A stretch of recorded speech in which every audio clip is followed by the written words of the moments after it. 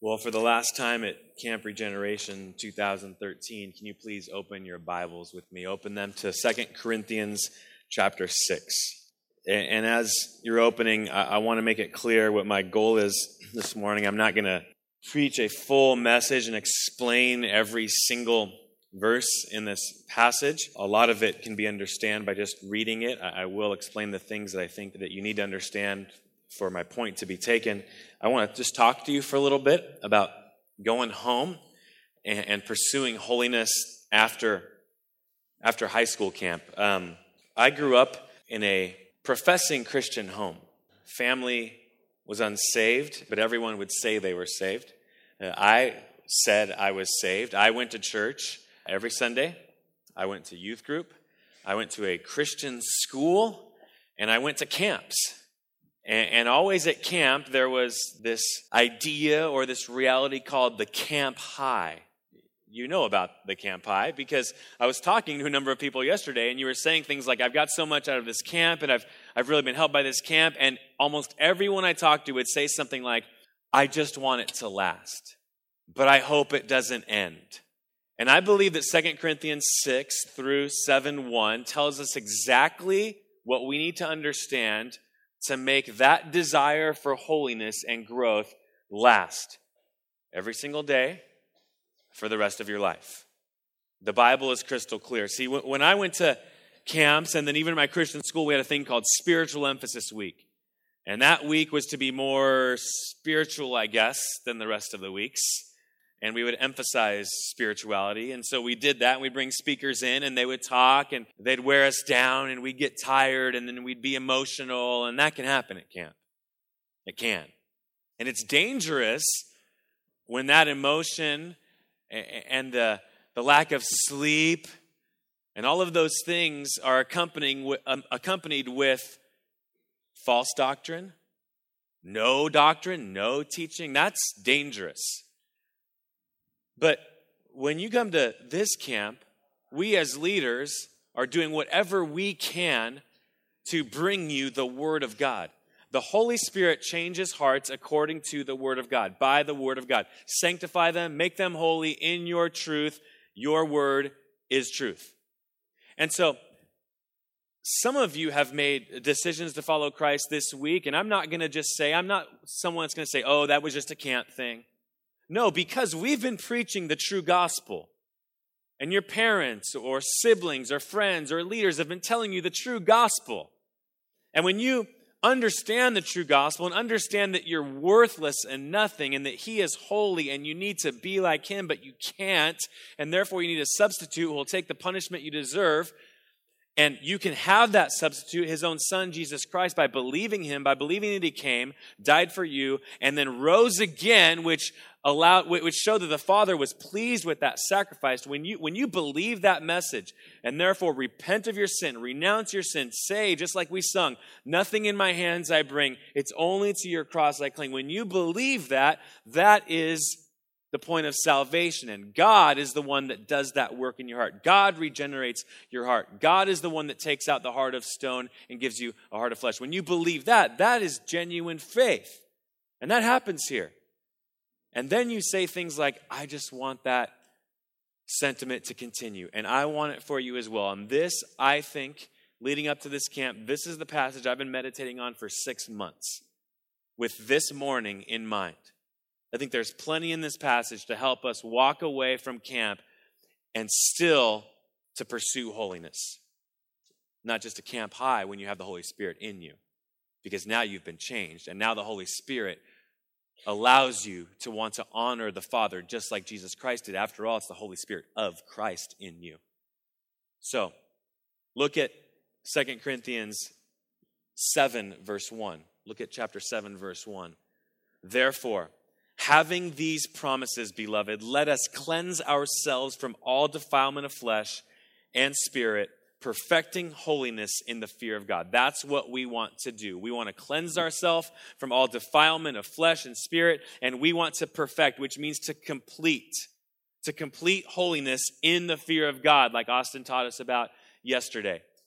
Now, I mentioned spiritual emphasis this week at my high school when I was in school, and I mentioned them kind of getting us in an emotional frenzy and trying to make us commit to Christ. And it was always on Friday at the end of the week. And what they would do is we'd go in the gym during chapel, and they'd put the lights down low during the message. It's okay because none of us had our Bible because we never learned from the Bible anyway. But we would sit there in the gym, and they would just try to conjure up some emotion in us to where we would go forward and say that we were following Christ. So I remember this one Friday when I was a freshman, and they gave us these candles, and we would light the candle, and they said, if you want to follow Christ, light your candle, walk up to the front of the stage at the end when the music's playing, and then light this one giant candle.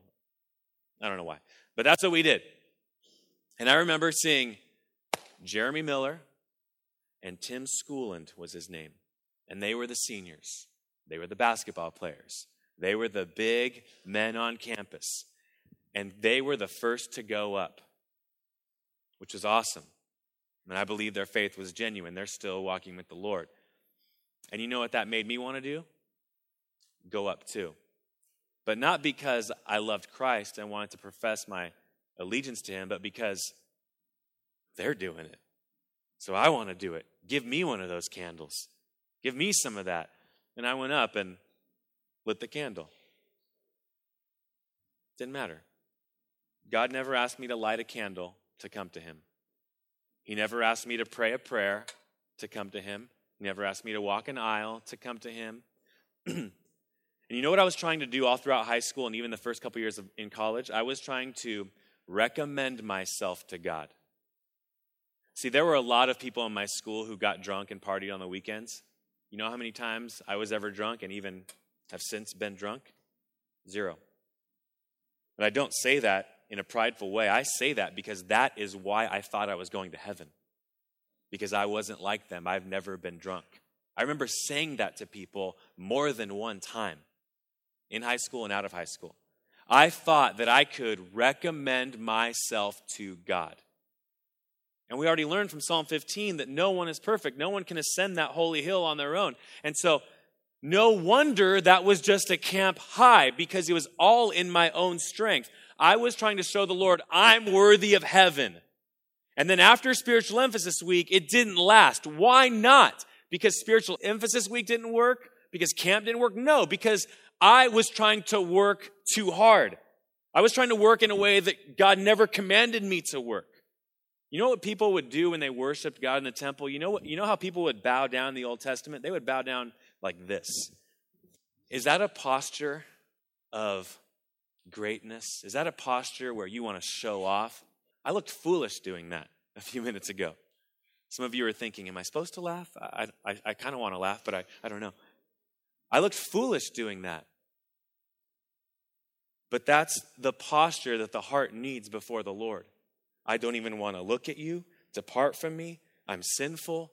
Woe is me. It's Peter when he was in the boat with Christ and he realized how Christ was God when Christ being God told him, throw your net down, and we've been fishing all night and there's no fish. And he said, throw your net down here, and they didn't have enough nets. Their nets were breaking because of all the fish. And Peter, with all the chaos around him and all the fishes flopping everywhere, who was a fisherman, would have been like jackpot, didn't do that. He went down and said, depart from me. That's what I needed to do in high school. Not try to recommend myself into heaven. And that's why camp was just a high for me, because it was all about me trying to pursue holiness apart from being regenerated. So I'm praying that you've been regenerated, that you've been regenerated before, that you've repented and put faith in Christ before this camp or even at this camp. And for you, I'm telling you, this is not just then a camp high. If you have the Holy Spirit in you, this continues. And what continues? This attitude. You want to cleanse yourselves from all defilement of flesh and spirit, perfecting holiness in the fear of God. That's what we want every day from here on out to be. Being completed in holiness. Now, how does this passage say that you do that? What are some ways this passage encourages you? 3 ways, and we're going to go backwards. So we start there in 7:1, and we're going to go backwards. I'm going to give you 3 brief ways to continue the pursuit of holiness after camp, if indeed you have the Holy Spirit in you. First, listen to your leaders. Look at verse 11 of chapter 6. Paul saying this. Paul was constantly being accused by people trying to get the Corinthian believers to think that he was a false teacher, to think that he didn't care for them, to think that he was misleading them. And he writes this letter to the Corinthians to say, that's not true. I've given my life to you. I've given you my own soul. And he says this in 6:11, our mouth has spoken freely to you, O Corinthians. Our heart is open wide. You are not restrained by us, but you are restrained in your own affections. Now, in like exchange, so I've opened my heart to you, my mouth to you. I've given you all that I can give you. In like exchange, I speak to you as children. Open wide to us. You have leaders here who left families to come with you to introduce you to Jesus Christ. You have youth pastors that study the word of the holy God to get it right every week, sometimes multiple times a week, to bring you to Jesus Christ.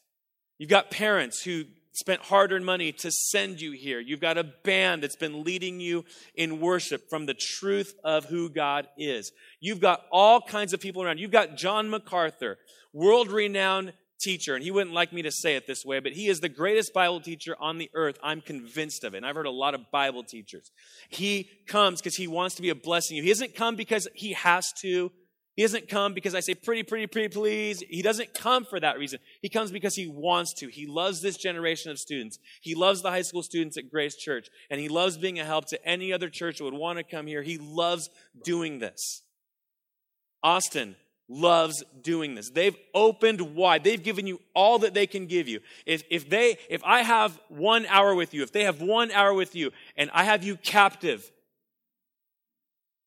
there's a lot of things I enjoy in this life, but this is the thing I'm going to talk to you about, your soul. And that's what they're going to talk to you about. And that's what your leaders are going to talk to you about. And that's what your friends who are saved are going to talk to you about, your soul. And you have to, in verse 13, just like the Corinthians were exhorted to, open wide, listen, accept, be teachable, open your heart, listen to them. I'm begging you after this camp to listen to your leaders. Some of you have never taken notes during a sermon until this week. Keep taking notes. Keep writing things down. Keep circling things. Keep reviewing your notes. Keep getting the Word of God inside you as it's taught to you by capable pastors and teachers and leaders. That's what you have to do if you want to grow. You have to listen to people who've been placed here for your spiritual benefit. And I think it would be appropriate on a day like today, when you think of all that they've done and all that they've gone through, to recognize them. Now listen, a lot of these people are going to go home. Sometimes some of your trips are a lot longer than others. They're going to go home, and they probably aren't going to sleep in tomorrow. You know why? Because they've got kids and they've got jobs to get to. A lot of you might just go home and sleep in tomorrow. They don't get to do that. And they're going to go to work next week, and you might still be sleeping by Monday afternoon. You haven't woken up yet, Friday to Monday. They don't get to do that. I'm asking you to open your hearts wide to them, not just today, but even for the next year. Throughout the time you live on this earth, in whatever setting you're in with spiritual leaders. I think it'd be appropriate for every single youth pastor to stand up and for us to thank them for what they do every single day when you don't even know it. Can you guys stand up? So youth pastors, please stand up. That's right. Yep. And there's a lot of people that come with them that, as I would say, and I think the youth pastors understand what I'm saying here, that don't get paid to do this. The youth pastors, most of them get paid to do this. There are other people here that don't get paid to do this, and they're volunteers, and they're in your lives, or even are willing to be in your lives all year round. They're the other adult volunteers. So if you're an adult volunteer who's come to help out in some way at camp, can you stand up, please? All adult volunteers.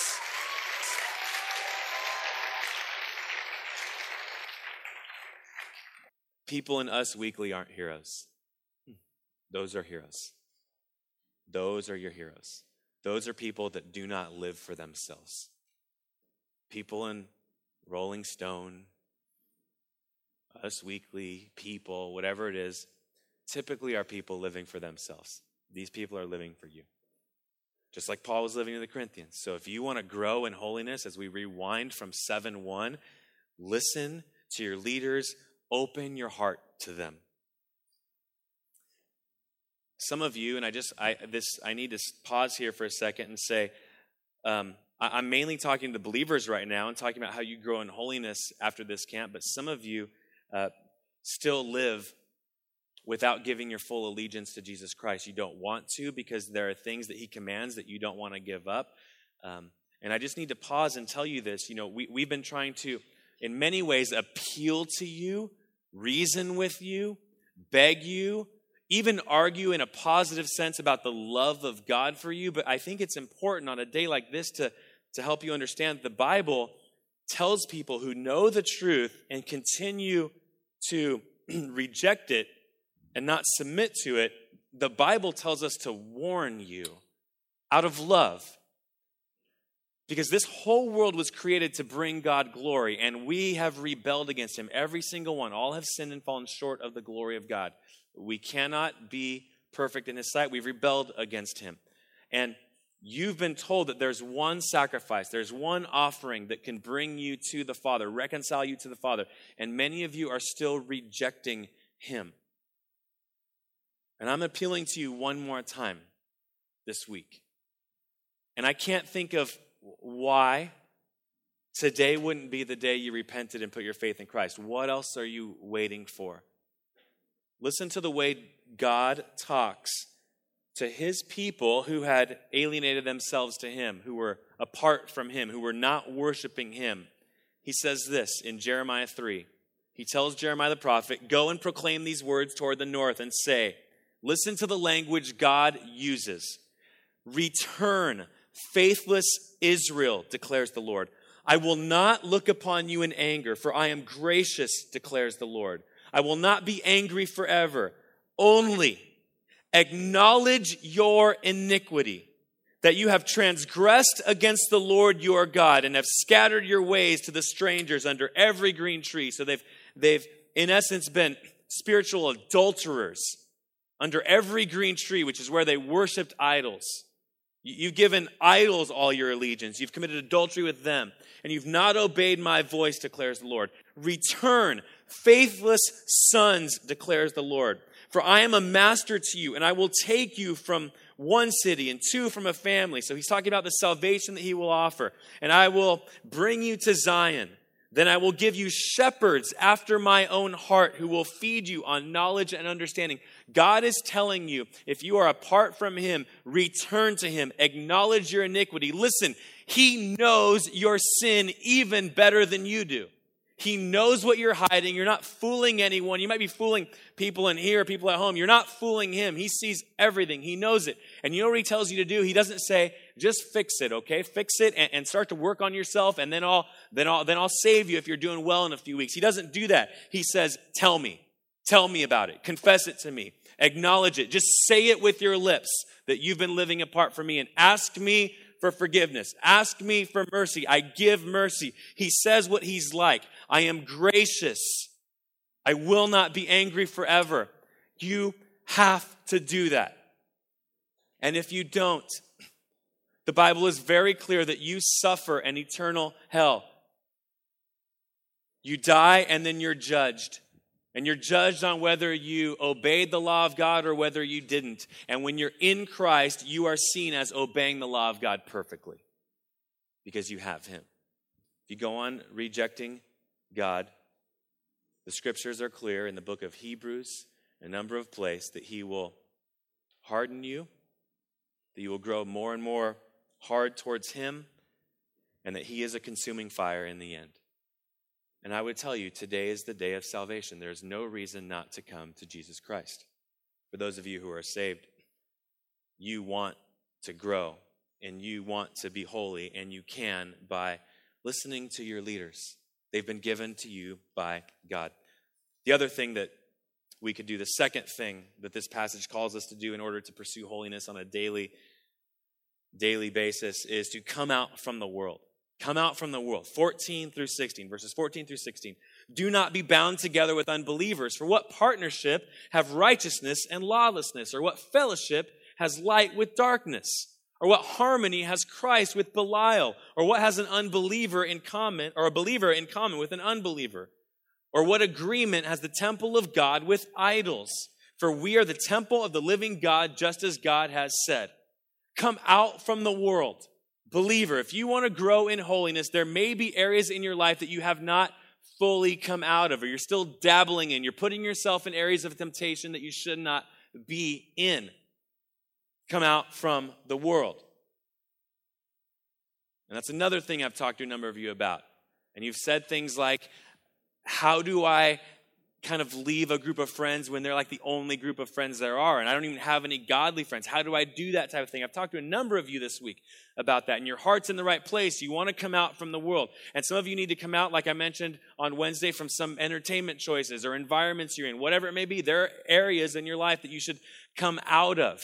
Now, you can't see that as a negative thing. This is a positive thing. Don't think of it as what you're losing. Think of it as what you're gaining. Communion with God. Relationship with Him. Any baseball fans in here? Anybody? Any Dodger fans in here? Yeah? Okay, any Giant fans in here? Okay. You know what there probably isn't in here? Actually, there might be. A true baseball fan. Some of you don't care about baseball, so this doesn't apply to you. Still pay attention, because I'm going somewhere. You hardly ever hear a baseball fan go, yeah, I like the Dodgers. I do. I like the Dodgers. They're my team. And I like the Giants. No, you don't cheer for that. You don't do that as a sports fan. You're not worth anything to either team.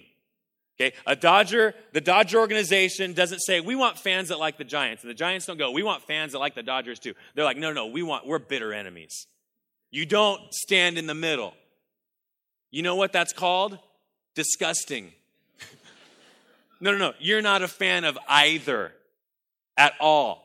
When you're for one thing, you're against the opposite of that thing.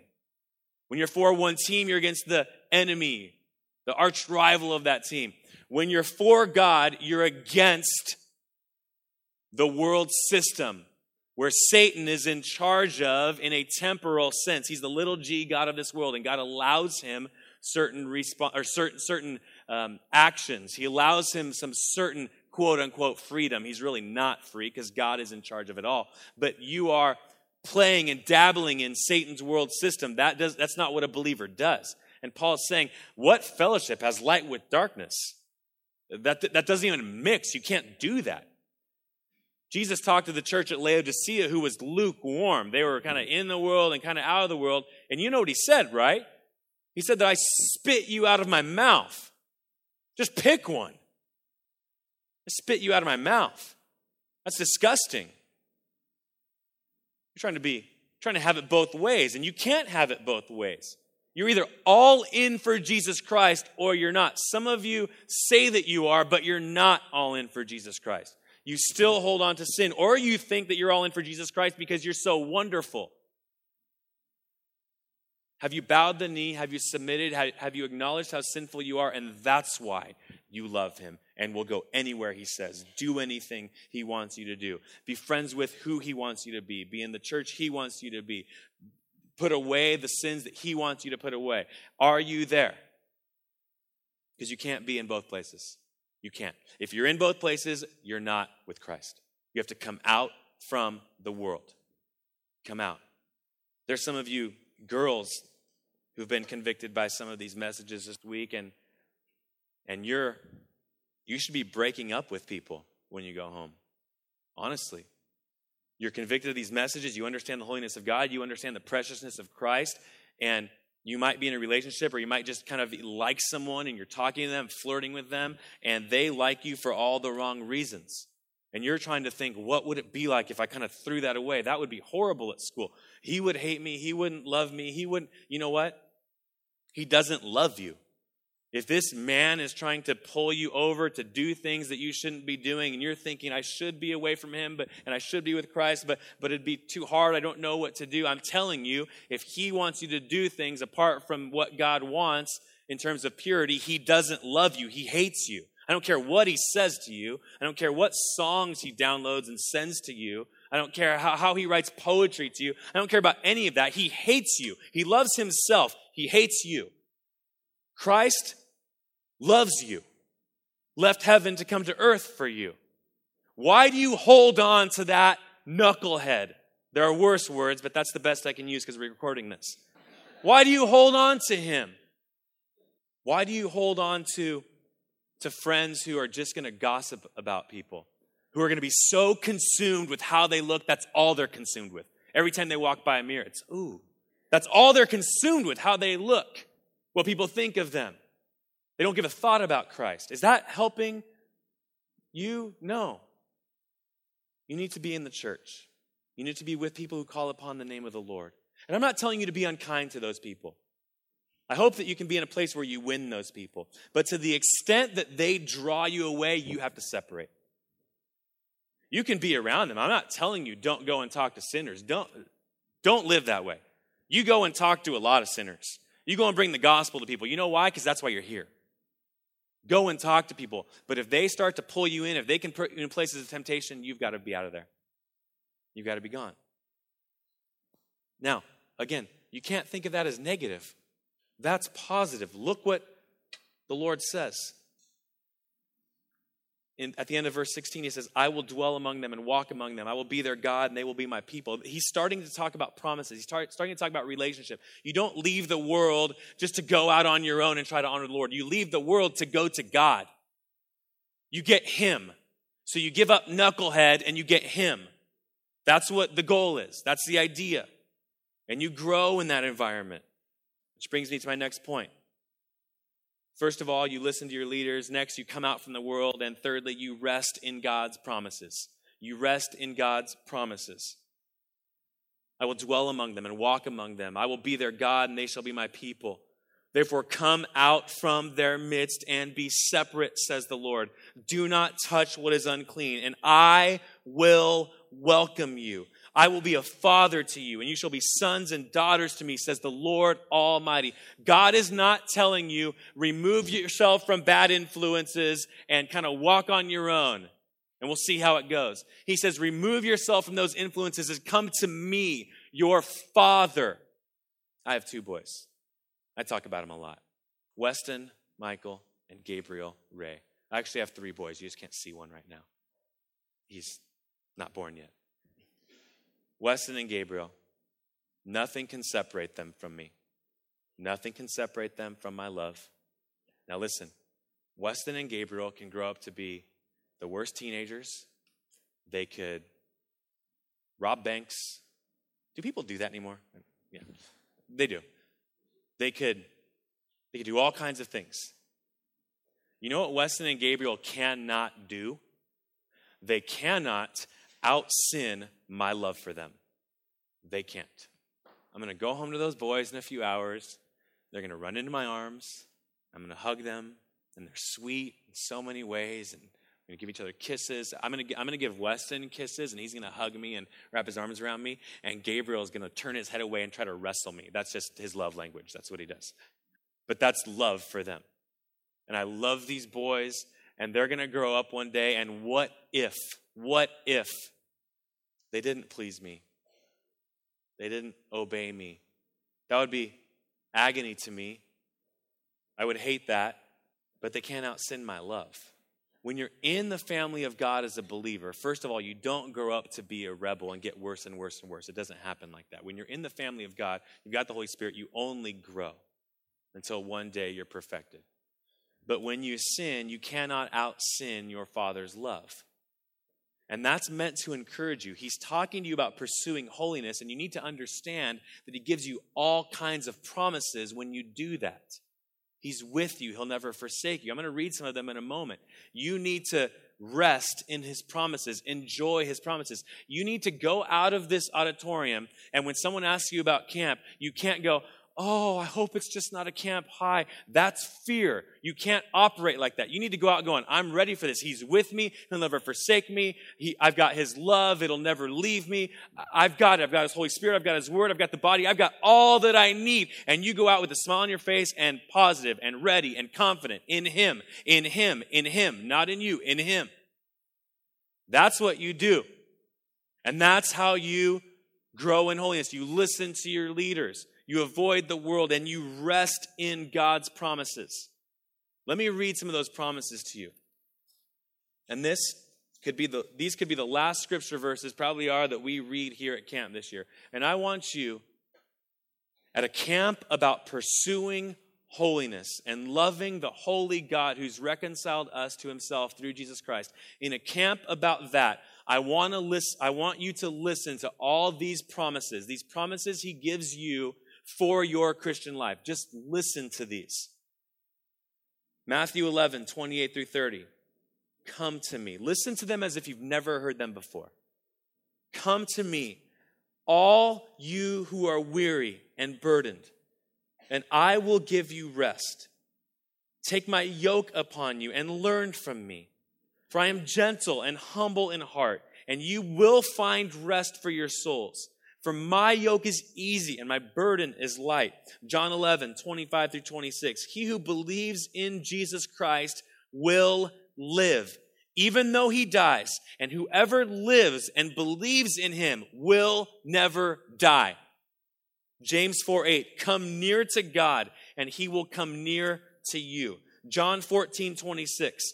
But the Counselor, the Holy Spirit, whom the Father will send in my name, will teach you all things and will remind you of everything I have said to you. James 1:5. If any of you lacks wisdom, he should ask God, who gives generously to all without finding fault, and it will be given to him. John 10:8, Jesus speaking, I give them eternal life, and they shall never perish. No one can snatch them out of my hand. 1 Corinthians 10:13. No temptation has seized you except what is common to man. And God is faithful. He will not let you be tempted beyond what you can bear. But when you are tempted, he will also provide a way out so that you can stand up under it. 2 Thessalonians 3:3. But the Lord is faithful, and he will strengthen and will protect you from the evil one. Romans 8:1. There is therefore now no condemnation for those who are in Christ Jesus. Do you feel encouraged to go live your Christian life? Because that's the whole point of those things. Don't go out here afraid if you're a believer. Go out here ready and armed and equipped and eager. The students at Grace Church know of my spiritual hero, Robert Murray McShane. One of the reasons I bring him up so much to my students is because he was saved at 18 years old. He was born into a Christian family. His older brother was saved, always trying to bring him to a knowledge of Jesus Christ, and Robert continued to reject through his teenage years up until 18 years old. He would be saved at 18 years old after his brother's death. His brother's death helped him to think about eternity, and he understand who his brother lived for, and he put his faith in Jesus Christ. I hope that it doesn't take the death of someone who loves you and loves Christ to get your attention. I hope that the death of Christ himself gets your attention. But his brother died, and he gave his life to Christ. He would die at 30 years old, 29 years old to be exact, 11 years in Christ, and he's one of the most famous Christians there are because he lived a life sold out for Jesus Christ. And that is exactly what all believers are to do, to live a life sold out for Jesus Christ. He killed himself living for Christ. Gave every ounce that he could until the Lord took him home. And Robert Murray McShane was an artist. He was a poet. He was a pastor. He was a poet. And he wrote a poem which had become a favorite of mine. It's called Jehovah Tzidkenu. It's a Hebrew word which means righteousness. It means God is my righteousness. And he's writing this poem about coming to the realization that God is the one, Jesus Christ is the one who is his righteousness before God the Father. And I want to read this poem to you. He starts off talking about the fact that he knew that Jesus was supposed to be his righteousness, but he never really appreciated it. And at the end, you'll find that that is all he hung on to. I once was a stranger to grace and to God. I knew not my danger and felt not my load. Though friends spoke in rapture of Christ on the tree, Jehovah Tzidkenu was nothing to me. I often read with pleasure to soothe or engage Isaiah's wild measure and John's simple page. He's reading his Bible. But even when they pictured the blood-sprinkled tree, Jehovah Tzidkenu seemed nothing to me. Like tears from the daughters of Zion that roll, I wept when the waters went over his soul. Yet thought not that my sins had nailed to the tree. Jehovah Tzidkenu was nothing to me. When free grace awoke me by light from on high, then legal fears shook me. I trembled to die. No refuge, no safety in self could I see. Jehovah Tzidkenu, my Savior, must be. My terrors all vanished before the sweet name. My guilty fear banished. With boldness I came to drink at the fountain, life-giving and free. Jehovah Tzidkenu is all things to me. Jehovah Tzidkenu, my treasure and boast. Jehovah Tzidkenu, I never can be lost. In thee shall I conquer by flood and by field, my cable, my anchor, my breastplate, my shield. Even treading the valley, the shadow of death. He sang this right before he was going to die. Even treading the valley, the shadow of death, this watchword shall rally my faltering breath. For while from life's fever my God sets me free, Jehovah Tzidkenu my death song shall be. He was saying, Jesus being my righteousness meant nothing to me. And then there was the point where it meant everything to me. And then at the end of his life, he said, that's all that I have. That Jesus Christ is the one who recommends me to the Father because I am in him. This is a conference, a camp about you pursuing holiness. And you cannot do it apart from Christ making you perfectly holy because of his death, burial, and resurrection. Let's pray. Lord Jesus Christ, we acknowledge that you are the author and you are the perfecter, the completer of our faith. We will try, we will strive, we will endeavor, and to any degree that we grow in holiness, we'll look back and say it was simply because of the grace of God. And you've given us your Holy Spirit to strive, to endeavor, to walk the Christian life, to run the Christian race. This is a camp about holiness because this is a camp about Jesus Christ, who made us holy and made us beloved. We pray that you would receive all the glory from everybody in this room for the rest of their lives, because that's why we're here. Amen.